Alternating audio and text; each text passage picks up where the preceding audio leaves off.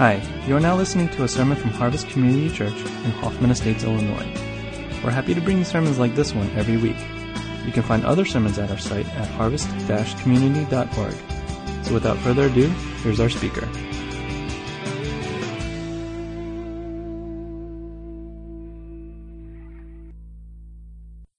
Good morning. How's everybody? This morning, felt a little bit like a weird day. A lot of people experienced hiccups this morning. That may be a really polite way of saying it for some of you. Stuff you went through this morning. Things just not working right. Breakdowns, annoyances. So that maybe you've walked in here this morning and your brain, your heart are just not here in this room, in this moment, right now. I sense that's the case for a number of us. So I want to begin with just a quick word of prayer for you and for my own heart. Can we do that right now? God, we confess that a lot of days start not the way we want.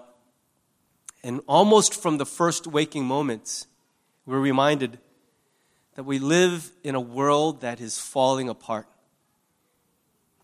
And that we ourselves are so imperfect and we're surrounded by imperfect people.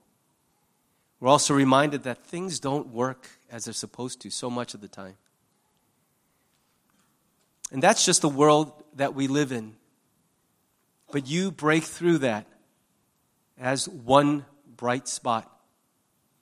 Whenever it's gloomy, we remember that you are a God whose whole heart is aimed at making broken things whole and dark things come to light. And so we pray for your help this morning, that whatever we have carried in here, whatever our hearts and minds may be feeling right now at this moment, you would break through all of that and help us to be present here with you and with each other right now. We pray in Jesus' name. Amen. My name is Dave, if you're new to Harvest. And one of the things that you may notice at Harvest is we don't pass the offering plate anymore. Any of you notice that? So it would be easy to assume that we just don't give as a church.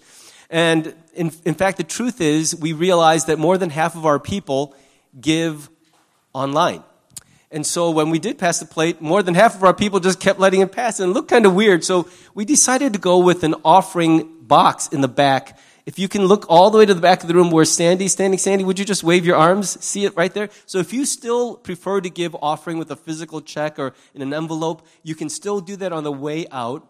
But I want to just remind you, because we don't have a visual moment in the service where we talk about worshiping God through offering, I want to just call your attention to it. We worship God through giving because He is worthy.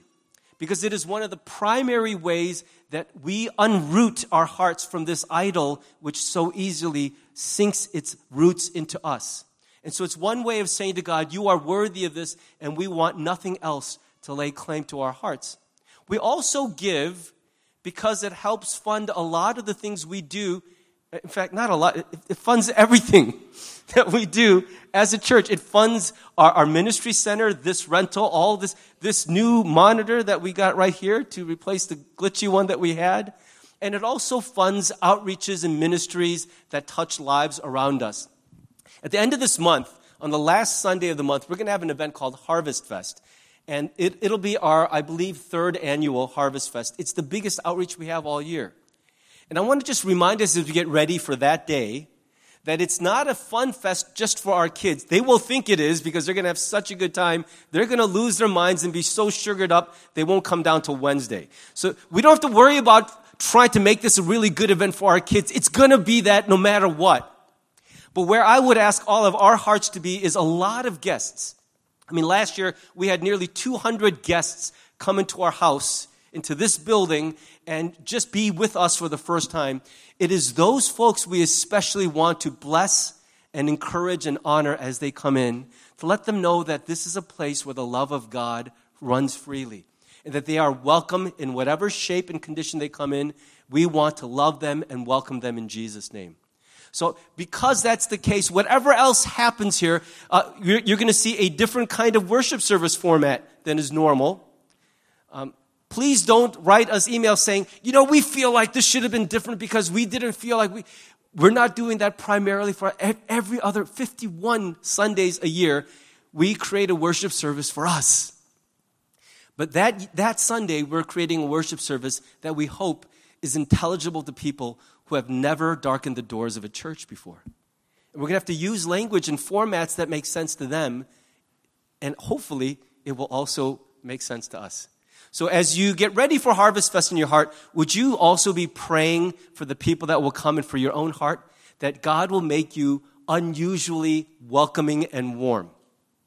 I'm going to ask you to practice that right now, because if this is the face you show those people, you got to encourage me a little bit too. I mean, can we just practice that unused muscle? I know it's been hard for some of us to smile lately. I get that. But let's just try, because when those folks come in, we want them not to see,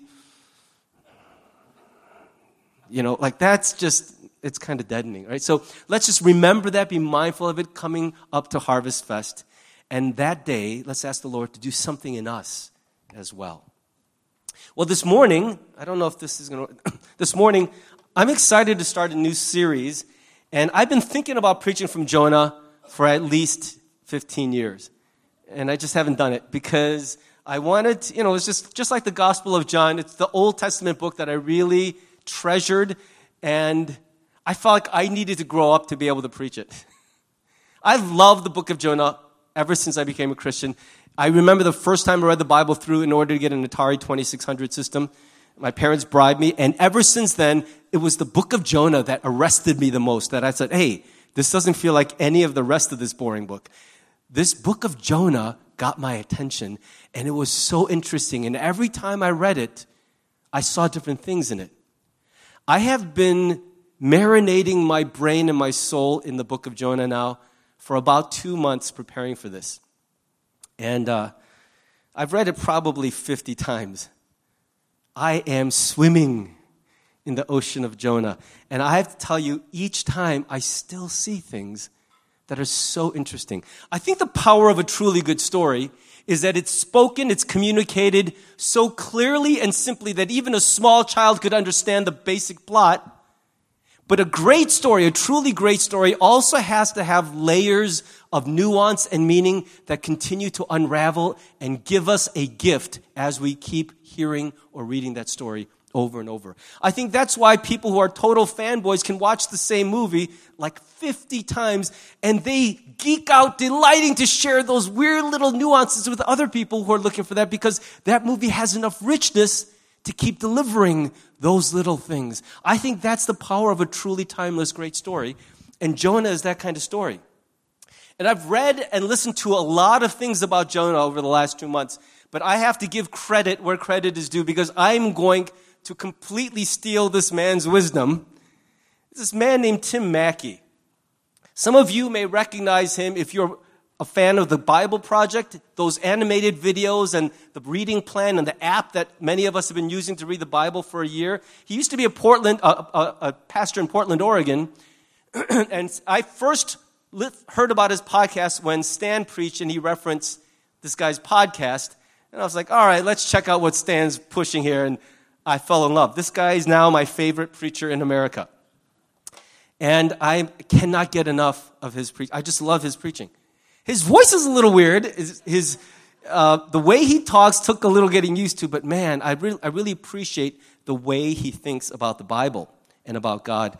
And so his preaching series, maybe about 6 years ago in Portland, has really shaped my thinking and my heart when it comes to the book of Jonah. And I will heavily borrow from his thinking in mine. So I just wanted you to know that I'm shamelessly being influenced by another preacher. Please don't send me emails after you do your investigative work and go, oh. I shamelessly am saying, this man completely changed my heart about this book. It really opened me up. What kind of book is the book of Jonah? Well, right away from the first verse, you start to get an idea what kind of book this is. Now, it starts in the same formula that every prophetic book in the Old Testament starts with, pretty much. The word of the Lord came to blank, and it names the prophet. So that's how we know what we're getting is this is a book of prophecy. And in books like Jeremiah, Ezekiel, Hosea, Joel, Micah, Zephaniah, Haggai, Zechariah, and Micah, all those books, they start with the exact same formula. The word of the Lord came to fill in the blank with the name. But unlike all the other books, what follows then is a record of all the actual prophecies that prophet delivered. In other words, it's a transcript of their sermon, if you will. But what's weird is right after this first sentence, the word of the Lord came to Jonah, the son of Amittai, we actually don't get any of his prophecy. Instead, what we get is a story about him. This is weird. This is not a book of prophecy. It's a book about a prophet. He is the story. His life is the message. It's the object lesson, if you will. We know that Jonah, son of Amittai, was in fact a historical figure because he's referenced in 2 Kings chapter 14, verse 25. It says that he ministered under the reign of King Jeroboam II, who recovered the territories of Israel between Labo Hamath and the Dead Sea, just as the Lord, the God of Israel, had promised through Jonah, son of Amittai, the prophet from Gath-Hepher.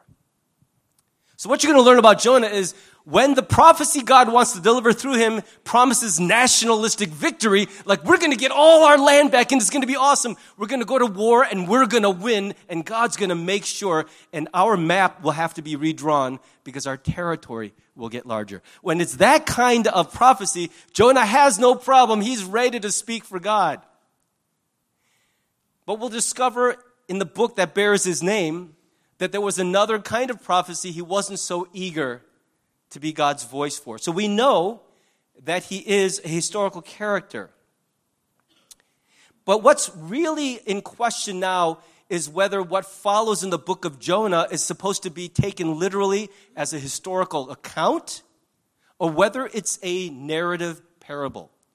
Now, narrative parables are stories that are not actual historical accounts. They could have been, they're plausible enough, but they are told fictionally to make a moral point, to teach something about a principle, and sometimes a narrative parable can incorporate historical figures. Just like when Jesus gave a narrative parable in the New Testament about a dead man, a rich man, and a dead man named Lazarus who meet in heaven, and Abraham, and they interact. So Abraham was a historical figure, but he's not suggesting, Jesus doesn't mean that encounter actually took place in the real world. He is making a narrative parable, but referencing historical figures. Now, good God-believing, Bible-believing scholars on both sides of the aisle are still divided on how to interpret Jonah. It's not clear, and neither has the book of Jonah made itself explicitly clear how we're supposed to take this. It's just one of those weird books that doesn't fit any of the other genres. It's the only book of prophecy that is about the prophet himself, and so I'm not really sure where to land on that either. I know that there's no reason I should deny its historicity. I don't think anything in the story tells me it couldn't have actually happened, but that doesn't necessarily mean that's how we're supposed to take it. I think to park on that issue is to miss largely the point of why God permitted the story to get through to us. See, I think the story has a different purpose than to establish historicity or the ability to believe in miracles. I think there is a powerful story here, regardless of whether it's historical or a parable. The one thing all the scholars pretty much can agree on is there are elements of the story that are clearly ironic or have elements of satire. Now, I know, looking at these guys, you hear those words in English, and you're like, ugh, irony, satire. You remember those genres. What a good satire is supposed to do, is it's supposed to get characters on the stage that we laugh at, or we judge, or we look down on. We go, oh man, look at those idiots. And as we're laughing and judging them, a mirror is being held up to us that says, yeah, but you're kind of like that too. And you're like, oh my goodness. You're right. We do that too. That's why it's so funny, because it's true. You know, when you make fun of soccer moms, there's not one mom out there who's like, yeah, those soccer moms, not realizing I'm a soccer mom too. do you realize that we are all guilty of something? And satire is meant to break through those places where we're so wrapped up in ourselves, we can't actually see what we look like to other people, how we affect the world. And a satire is meant to disarm us so that we're, ha ha ha, what a jerk, what an idiot. And as we're doing that, we realize, oh my gosh, I think I've been there too. I've done exactly that. I need to think about how I'm living. Sometimes a good scolding will accomplish that, but most of the time, it's not until we're laughing at someone else that we realize our own butts are showing. Amen? We know that it's satire partly because of verse 1 itself. We're not even out of verse 1 yet, and we already see the irony. Because Jonah, son of Amittai, literally translates to dove, son of faithfulness. Okay? Dove, son of faithfulness. Dove is a bird that even from the oldest of days symbolizes peace, reconciliation. Yet Jonah is the least forgiving, most hateful character in the whole story. And son of faithfulness is hilarious because he's the least faithful character in the whole book. This is an entire story about a man who runs the other way when God calls him, and yet his name literally translates to dove, son of faithfulness. So we understand that we're supposed to, and we'll find ourselves doing this throughout the book of Jonah. We'll be looking at Jonah going, you're an idiot. What's wrong with you? How can you do that? This is ridiculous. In fact, some of the characters in the story do that very thing. When he's fallen asleep in the middle of a sea storm, the captain of the ship comes down and goes, how can you sleep? How is it possible for you to be asleep in a moment like this? And we're also with them going, I don't understand this guy. What is his problem? And yet here he is, dove, son of faithfulness, who's supposed to be the central character of the book that bears his name. And here's the thing that ticks Jonah off and starts this whole drama. I'm sorry. I don't know why I didn't put verse 2 on there. I missed the whole slide.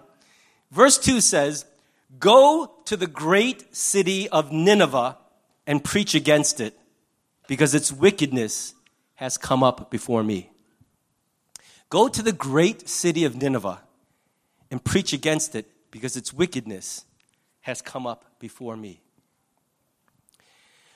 When God calls the city of Nineveh great, he doesn't mean great like it's awesome. He means great like it's the most important city of the ancient world.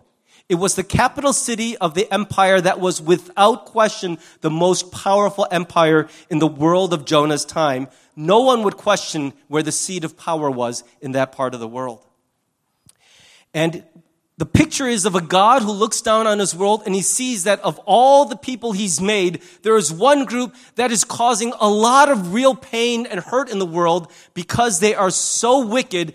And what he's saying is, Jonah, you might think I'm asleep at the wheel, I'm letting all this happen. I am not okay with their wickedness. God, in fact, raised up the Assyrians as a way of casting judgment over his people, the northern tribes of Israel. But what he's saying is, even though I raised them up, they were brutal at a level that I did not sanction. This is their sin. And I am not okay with it. And I'm sending you to go tell them I am not at all okay. The God of the universe is upset at the cruelty that you're exhibiting. During my studies, I stumbled upon a German book by a guy named Martin Zimmermann. Here's the title. This is you can see why this got my attention. The title of the book is Extreme Violence in the Visuals and Texts of Antiquity. This guy studied all the ancient texts and all those paintings and relief works on stone, and he was trying to understand what kind of violence took shape in the ancient world. How creative were these people? And I read stuff in the excerpts from that book. I was consulting the book just to try to get some examples to illustrate for you why Jonah hated the Assyrians so much, why everyone hated the Assyrians so much. They're nicknamed by most scholars of the ancient world as they were the Nazis of the ancient Near East, because they did things that were so beyond just conquering. They were evil, cruel people who used their creativity to cause human suffering just because they had the power to do so. And yet I have to confess to you that after reading it, I can't use any of the illustrations. In fact, I wish I could wash my brain so I stopped seeing some of the visuals this stupid book created for me. These were not okay people. They were horrible human beings. The stuff they did wasn't just because we are punishing a people. It was because they were power hungry and twisted, and because they had the power to do what they wanted to other human beings. And I don't want you to look up this book. In fact, I'm glad it's so hard to find this book. You shouldn't read this book. Just take my word for it that it plumbs the depths of the human heart and shows us how much darkness actually is in there. You may think you're not capable of doing stuff like that, but that's largely because you've never had that much power over other people. If we all had the power of God's, I don't think anyone would be left here. We would all have killed each other at some point. You die. You're gone. Bam. Ugh. Think about how many abandoned cars there would be on the road as I summarily executed all the bad drivers as I'm making my way to work.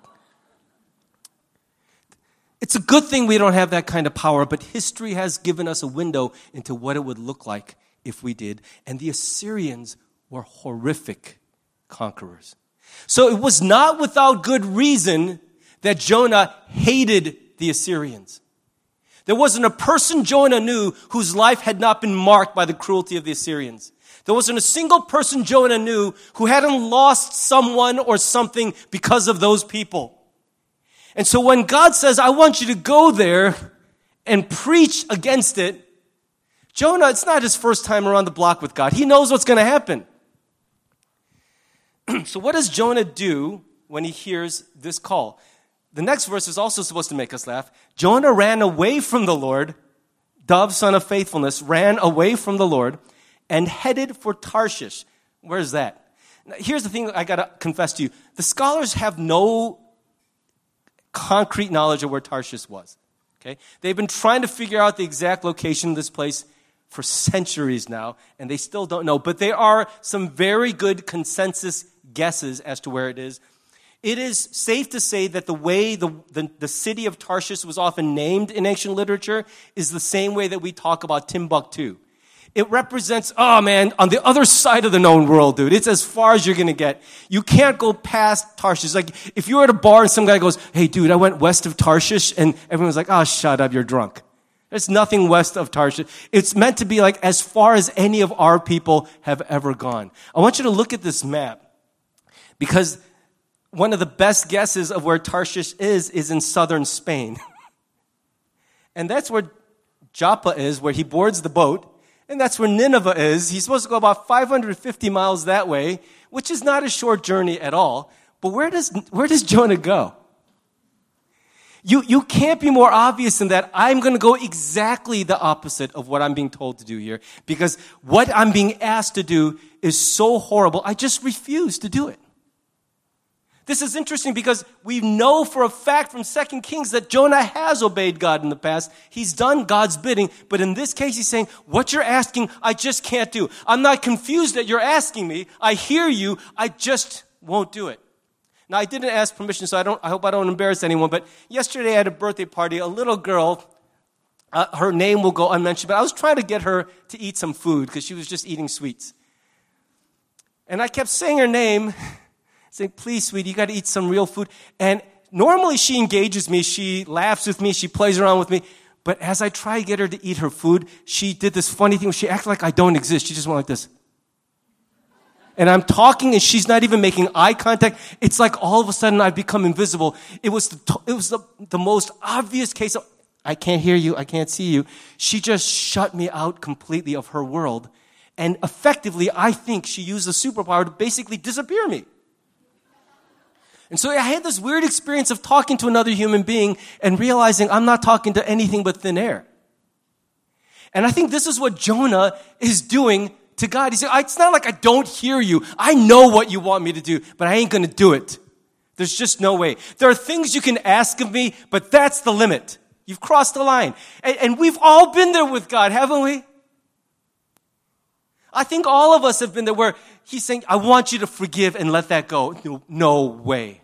I can forgive a lot of stuff. But that, I just can't do it. I know what you want. I get it, but I'm not going to go there. I can't bring myself to do what you're asking. And so Jonah's solution is to physically do what his heart has already done. His heart has run off to Tarshish in an instant. His body is now catching up to his heart. Do you get the story here? There are a couple other guesses, by the way, just to be fair to the scholars. A couple other guesses are that it was in Sardinia or it was in the ancient city of Carthage, which is now known as Tunis in Tunisia. Either way, it's about as far west as you're going to get. It's the wrong direction. And do you understand? That's the whole point. Now, why was Jonah so hesitant to go? This would be like asking a Jew at the height of Hitler's power to go to Berlin, get in front of Hitler's face and say, "You suck, man. You're in for it, man. You're going to be in big trouble soon. You're going to get it." And what would happen to a Jew who did that at the height of Hitler's power? So basically, a lot of people thought he's running because this is a suicide mission. It's a suicide. Why would you ask a man to do something this crazy, to go to the heart of power and get in the face of the king and all the people and tell them they're wrong? What's going to happen to the fool who delivers that message? So you could defend Jonah's action as understandable self-preservation. But Jonah himself, later on in Jonah 4:2, explains to us exactly why he ran. We don't have to guess at this. He actually opens up his own heart, because when he sees that God has chosen to forgive the Ninevites, here's what he says. He prayed to the Lord, "Isn't this what I said, Lord, when I was still at home? That is what I tried to forestall by fleeing to Tarshish. I knew that you are a gracious and compassionate God, slow to anger and abounding in love, a God who relents from sending calamity." Here's what Jonah's saying. I knew that if I went to Nineveh and did what you said, I wouldn't be killed. In fact, no, quite the opposite. It would work, and these cruel, horrible people would be forgiven, and you would let them go, and I don't want to live in a world where people like that are let off the hook. I refuse. I won't live in a world or with a God who will let that slide. I just can't bear it. The world I want to live in would be better if people like that were killed, spent eternity in a burning hell. That would feel like a right world, and that would feel like a God I want to follow. I cannot follow a God who would let them off the hook like that. And yet Jonah knew that this God he follows was nothing like him. That though he hated what the Assyrians had done, this God is so slow to anger, abounding in love. He's compassionate. And he has this annoying habit of forgiving people who've done bad things. So Jonah says, I would rather run from you and take the punishment than live in a world where we have to forgive people like them. I think Jonah's attitude points to the heart of what disobedience is. Disobedience is not primarily breaking a rule. That's the way we're always taught that as kids. Don't break the rules. Here's the heart of disobedience is this.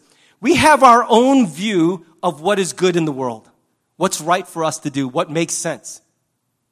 And most of the time, happily, if we're Christians, what makes sense to us, what seems right to us, also is agreeing with what God says is right. So on Sunday morning, though we'd rather sleep in, like this morning, I really struggled to get out of bed this morning. I was like, dude, if I were not the pastor and I had to preach, I would not go to church. I think I would actually fail that test. I want to sleep so badly. And I drag myself out. And I think most of the time, what we want to do, what we end up doing, agrees with what God wants, so we're all good with God. And sometimes we find out that what we want and what God wants don't agree, and we have a couple options. What we often do is we either pretend we didn't hear that part. I'm sorry, I didn't know you asked me to do that, honey. Yeah, you did. Come on, husband, you heard. She said, pick up celery on the way home. Oh, I totally didn't hear. You totally heard and you forgot. Just admit it. So we act like we didn't hear him, or we change what he said to make it easier for us to bear. So we reinterpret what God said so that it's easier for us to swallow this bitter pill. And I suppose there's some latitude because no one group can have a complete monopoly in saying, this is exactly what God said and meant, and if you disagree with us, you're not a good Christian. I don't think one group has the authority or ability to put that kind of word out there. The Bible is a living document. We're meant to struggle with it, to interpret it, to wrestle with it all of our lives. And one day we'll all get to heaven. God will be like, okay, you guys were here. You were right on this, wrong on that. Woo, you were really wrong on that. Let me teach you the real truth. I think he'll do that for all of us, and most of us will be very surprised. But no matter how you wiggle out of it, if you still have any concept of God at all, there will come a point in your life where what God wants and what you want cannot be made to agree. That's just the bottom line. If you feel like God never has a problem with you and you never have a problem with God, like you're always agreeing, you're always with him on every page, you're doing it totally wrong. You cannot maintain that kind of relationship with God without being totally deluded about who God is or who you are. Because that's like saying, everything I ever think and do, I agree with God, the perfect one. Which is another way of saying, I think I'm perfect. That's so horrible, guys. You can't think that way. And yet you can also have such a deluded view of God that you think, everything I believe, God believes. Yay for us. I want to believe this about God, so I'm going to make God like that. You've got a delusion about God. At some point, as with every relationship in your life, you're going to come to a point where you love that person, but you don't agree. Can you say amen if you have a person in your life that you really, truly love, but you don't agree with them all the time? Can you please just comfort me by saying amen so I don't feel like the only one? Amen? If you didn't say amen, you're a liar, and I know your story. Such a liar. Just because we love someone doesn't mean we'll always agree. So the question is, what will you do at that fork in the road? When you want to do it this way, and God says, I know, but you got to hear me. I want you to go this way. You have a decision to make. And moments like that reveal our true view of God and who he is to us. And when we decide, I know you're saying it, I hear you, because remember, that was never Jonah's issue, was that he didn't hear. He knew exactly what God wanted. He just couldn't accept it. So he went, I hear you, and like the little girl yesterday. Talk to the hand, because I'm not listening anymore. You stopped existing to me. I cannot listen to you, because if I do, I'm going to get madder and madder and madder and madder. In order to maintain my relationship with you, I have to ignore you and deafen myself to you and numb my heart to you. Otherwise, I'm going to start hating you. Because what you've asked does violence to who I want to be.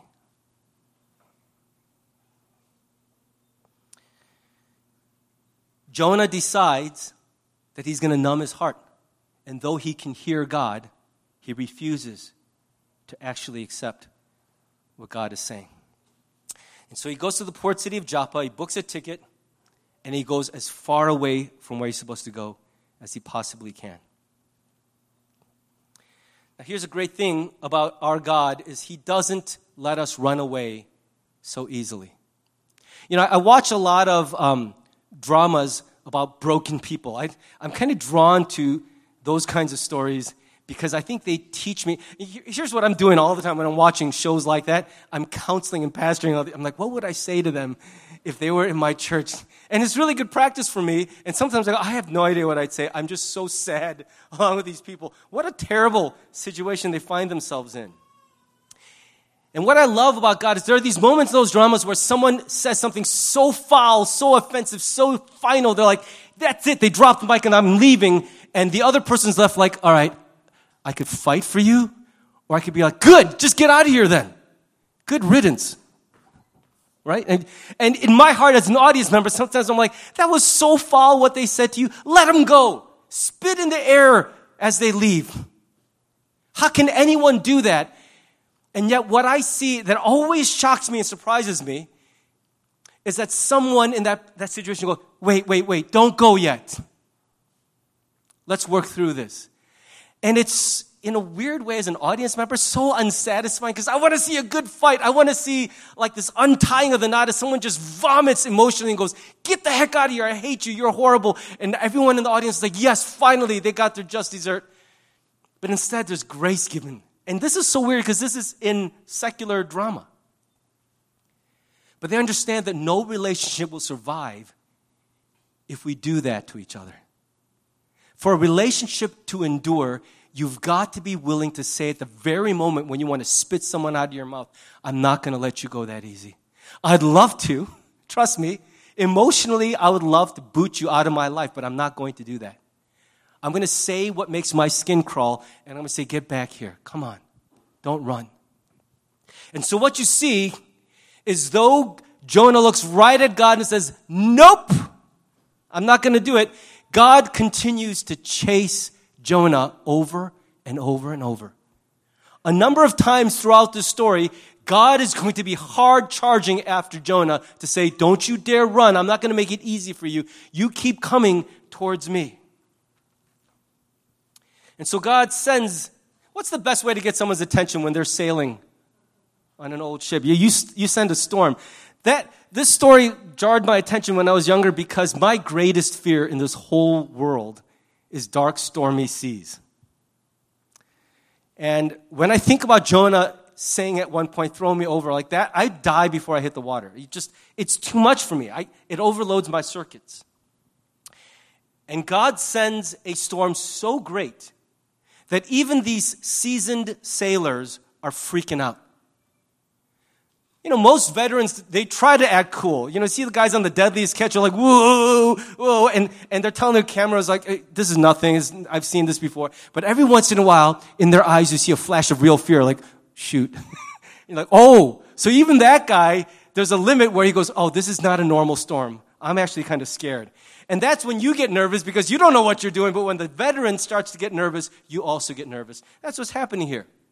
These veteran seamen, these sailors are saying, this is no normal storm. And you got to understand, merchant marines do not ever throw things overboard. That's their whole livelihood. They're paying for everything, all the supplies, the crew, everything, out of what they're going to make when they deliver their cargo. So you don't throw your cargo overboard unless you know this is the end. Fred Sanford, oh, this is a big one, Elizabeth, I'm coming to join you. And they know they're going to die, so they're taking their livelihood and saying, I'd rather be broke than dead. This is going. And they throw it overboard. So that's what's happening. And as all of this is going crazy, the waves are coming, the wind, thunder, lightning, rain, and every man on the ship is freaking out, full alarm freak out. And then it says, but Jonah had gone below deck where he lay down and fell into a deep sleep. I think that's supposed to be a picture of something deeper than just sleeping, because I don't know that you can actually sleep. Have you ever been on a boat in rough seas, even if you're not normally seasick, right? It's going to get to you. I've felt it. And I have an iron stomach. I haven't puked since 1976, guys. So I've got, this is like cast iron man stomach right here, but I felt it where like, oh, there's no way this guy's just sleeping because he's tired. This is a metaphor also for something else. See, at that point where you say to God, I hear you, but I refuse, if you want to have any kind of semblance of a relationship with God at all, you have to deafen your ear to Him. You have to numb a part of yourself to say, I know that's what you want, but I'm just going to pretend for now. And the way we've learned to excuse it, because we've given each other this language in modern culture, is I'm still processing it. Processing it is sometimes real processing, but a lot of the time, processing is a way of saying, I'm not going to deal with it now. I'm just going to dig in and be what I want and tell everyone else I'm processing it. Processing, real processing, is actually a very active, costly process. Did I just use the word to define the word? Okay. But you get what I mean in a technical sense. Processing, properly done, is not a trivial thing. Delaying, putting off, ignoring, numbing, that's not the same as processing. And a lot of us do that to God and to other people. I'm just not going to deal with it right now. Please just don't talk to me. I can't right now. And sometimes I'm going to just tell you, we do need to do that to get a little buffer. But you're not supposed to do that for months and years. And so as you do that, you have to continue numbing yourself. You have to continue deafening yourself. And after a little while, what starts to happen is something goes to sleep in your soul. Something starts to stay asleep. That thing you keep numbing becomes permanently numb. And so this sleep that Jonah is in reflects a state of spiritual apathy that happens to us when we consistently make the choice to pretend that we don't hear what God is saying. Refuse to deal with this thing which He's telling us. And it's easy to say, well, it's not about me and God, it's about me and that jerk. I can't forgive them. I have no problem with God. I just cannot forgive them. But it is a problem with God because God's saying, but I want you to forgive them. It's important to me that you do this. It's important to you that you do this. And I am not being vague when I tell you this. God is clearly saying, and we say, I won't hear that. And the more you do it, the number your heart becomes. Until at some point, there could be a storm raging around you, and you're oblivious to what's happening. I've seen this actually happen in the lives of people I love.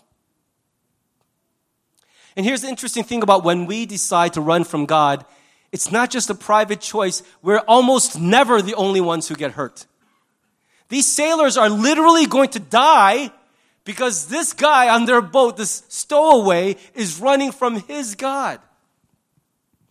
When we continue to run from God, eventually what that starts to turn us into is what Tim Mackey would call a relational wrecking ball. We're not just hurting our relationship with God, but it is spilling over into our relationship with other people. And yet, if you get numb enough, you don't even realize how much damage you're doing to the people around you.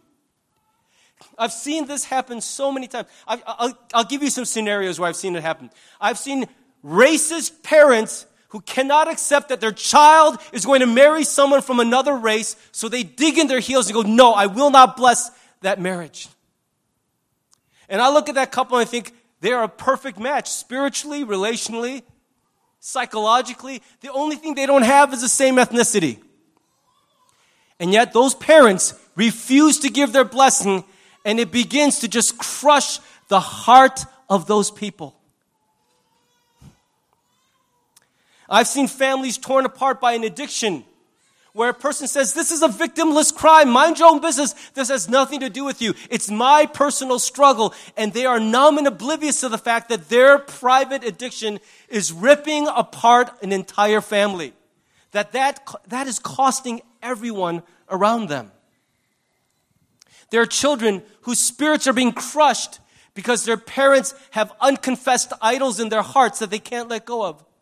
This thing that I'm pushing you to do is not important for you. It's important for me. I need you to do this, to accomplish this, to look like this, so that I can brag about you.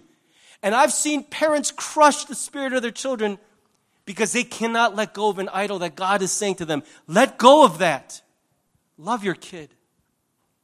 And I've seen churches watch their world burn because they want to pretend that nothing's wrong out there.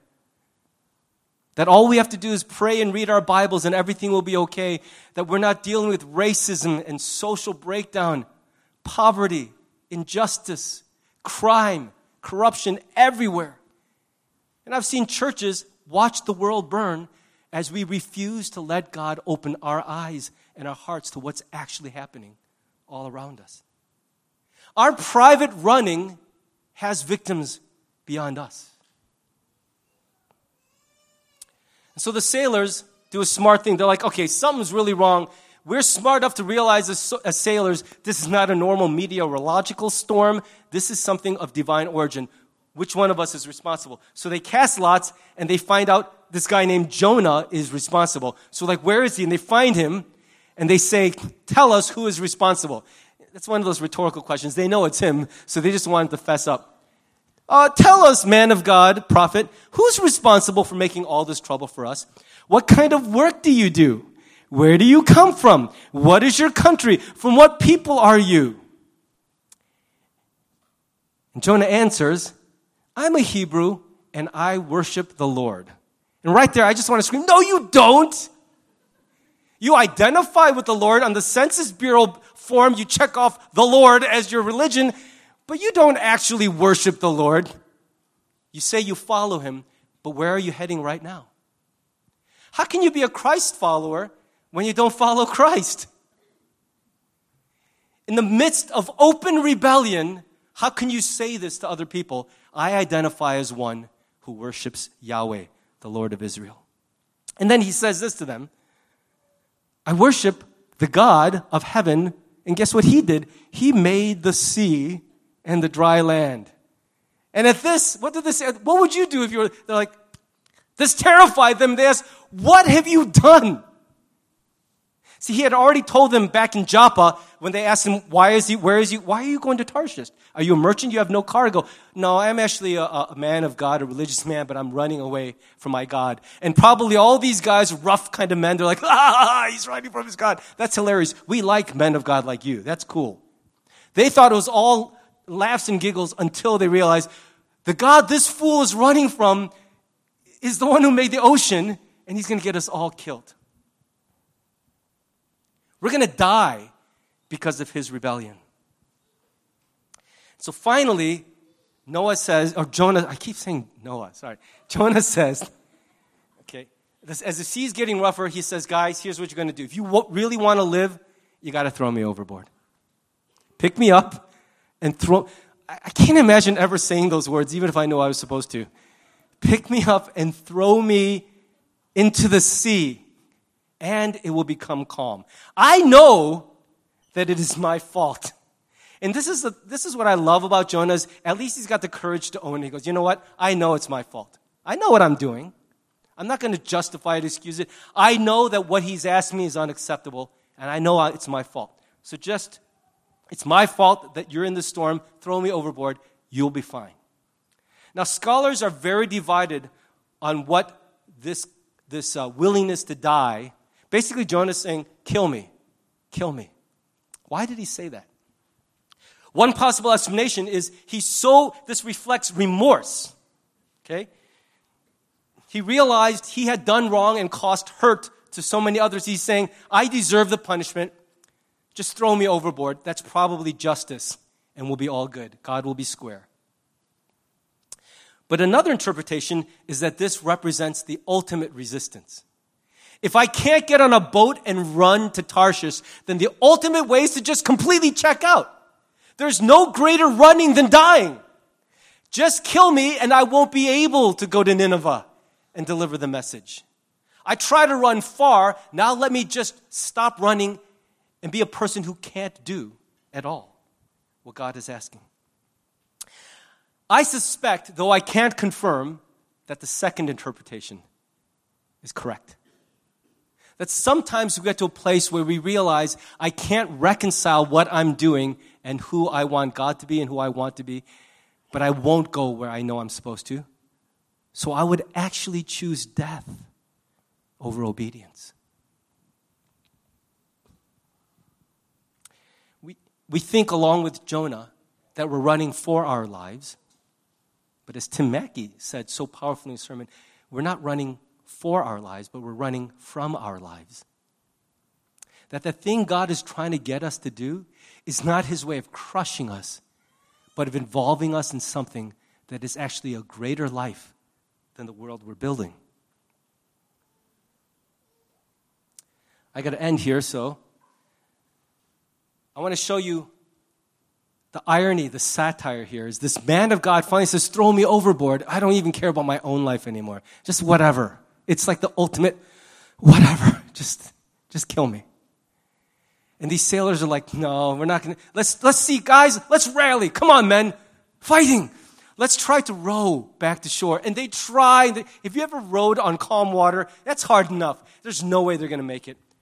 And after a while, they're like, this is not working. I think we have to do it. But look at the conscience of these men. They're not so willing to kill another man.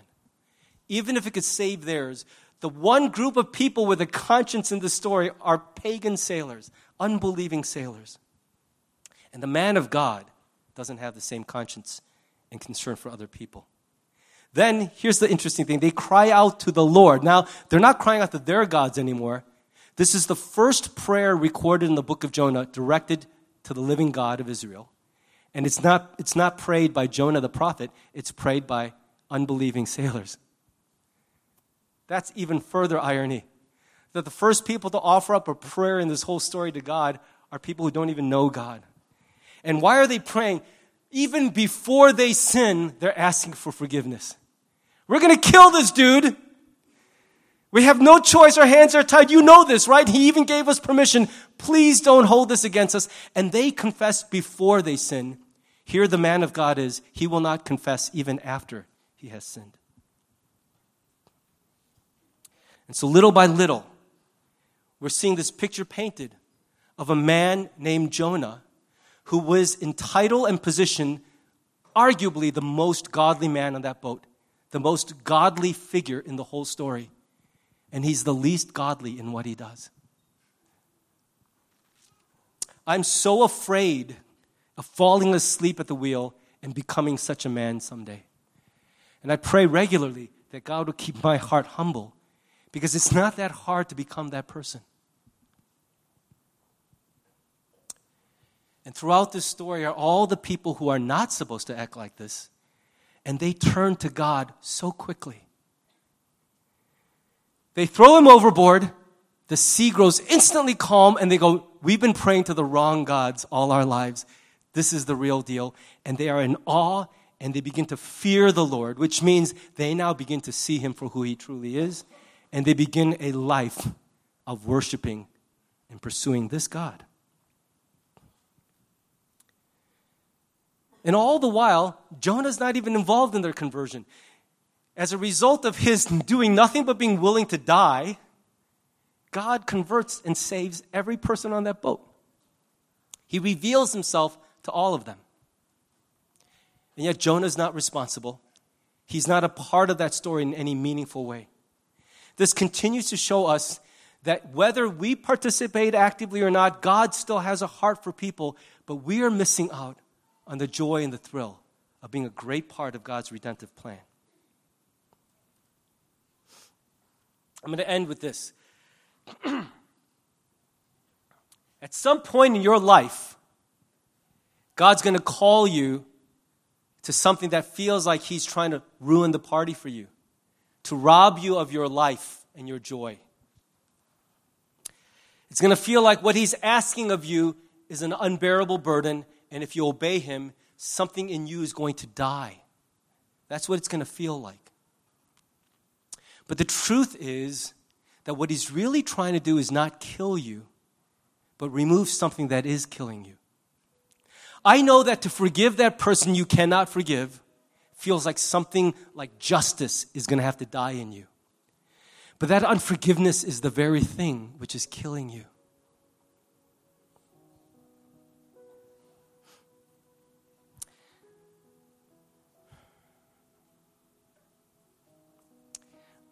When I was working in surgery, I remember this woman came in. She had this huge distended belly. And I asked the doctor what's wrong with her, because why would we be performing a surgery like this, removing something from a pregnant woman? He said, oh, she's not pregnant. She has a tumor in her abdomen. It's the size of a watermelon.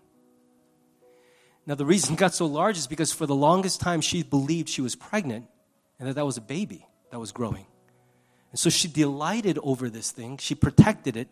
She ate extra. She was doing all the things that a good pregnant woman should do to care for a child. And she was all the while nurturing and feeding the very thing which was going to kill her.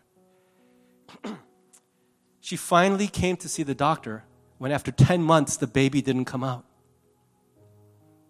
And the doctor saw her and immediately ordered her to the ER. And it was my job as the lowest ranking member of the surgical team to carry this tumor in a giant basin down to pathology. And it was heavy. And I thought, wow, what irony in this. To nurture and protect this thing you thought was a blessing. Give it life, protect it. Don't let this die. And all the while, it was the very thing killing you. And to have it ripped out was not a loss, but it was the beginning of her life.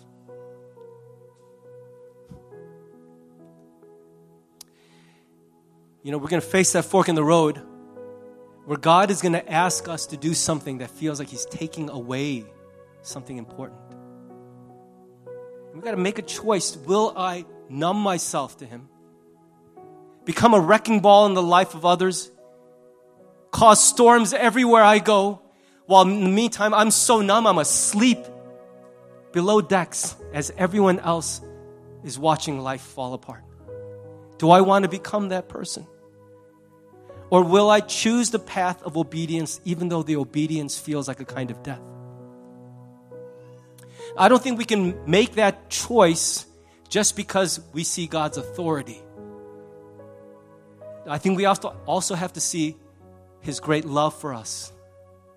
That He can be trusted. That He's with us. He's for us.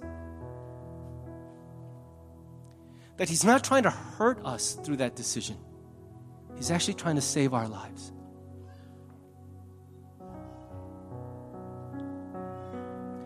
I believe that this choice was most beautifully and most powerfully modeled for us in the cross of Jesus Christ. I remember His anguished prayer in Gethsemane, if there's any other way, please take this away from me. But in the end, He said those words that we long to be able to say, but so often can't. Not my will, but yours be done. Most often, we fail to make that choice to say those words. But because He succeeded where we failed, it's not just a good example, it is what makes it possible for us increasingly to obey. Because in the cross of Jesus, what we see is that we don't serve a God who tries to harm us through His commands, but tries to give us life through His commands. So I want to leave you with that.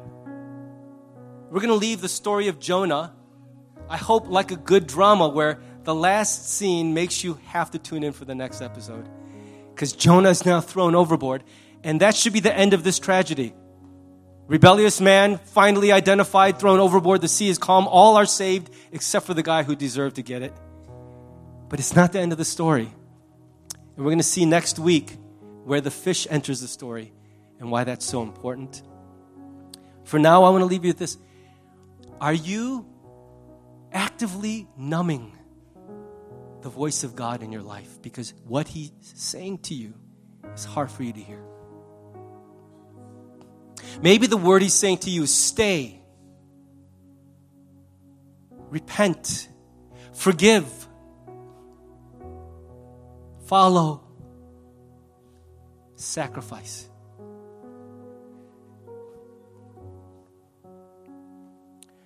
Maybe that word is so hard to hear, so you are suppressing His voice. I ask you in the name of Jesus this morning to stop doing that. Because if you keep doing it, something inside of you is going to fall asleep. I also want you to know that when you are in that place of running from God, a lot of other people are getting hurt around you too. And one of the ways God may wake you up is if you really start to hear what those people are saying to you. I think that hits pretty close to home, and there's nothing left I need to say. I'm going to invite you to be quiet for just a moment and let God say some things to you.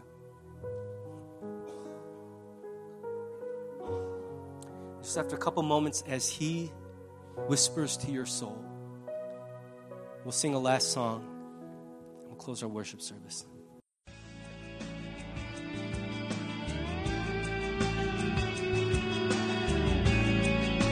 Thanks for listening to the sermon from Harvest Community Church. If you would like more information or have any questions or comments, check out our website at harvest-community.org. Thanks for listening.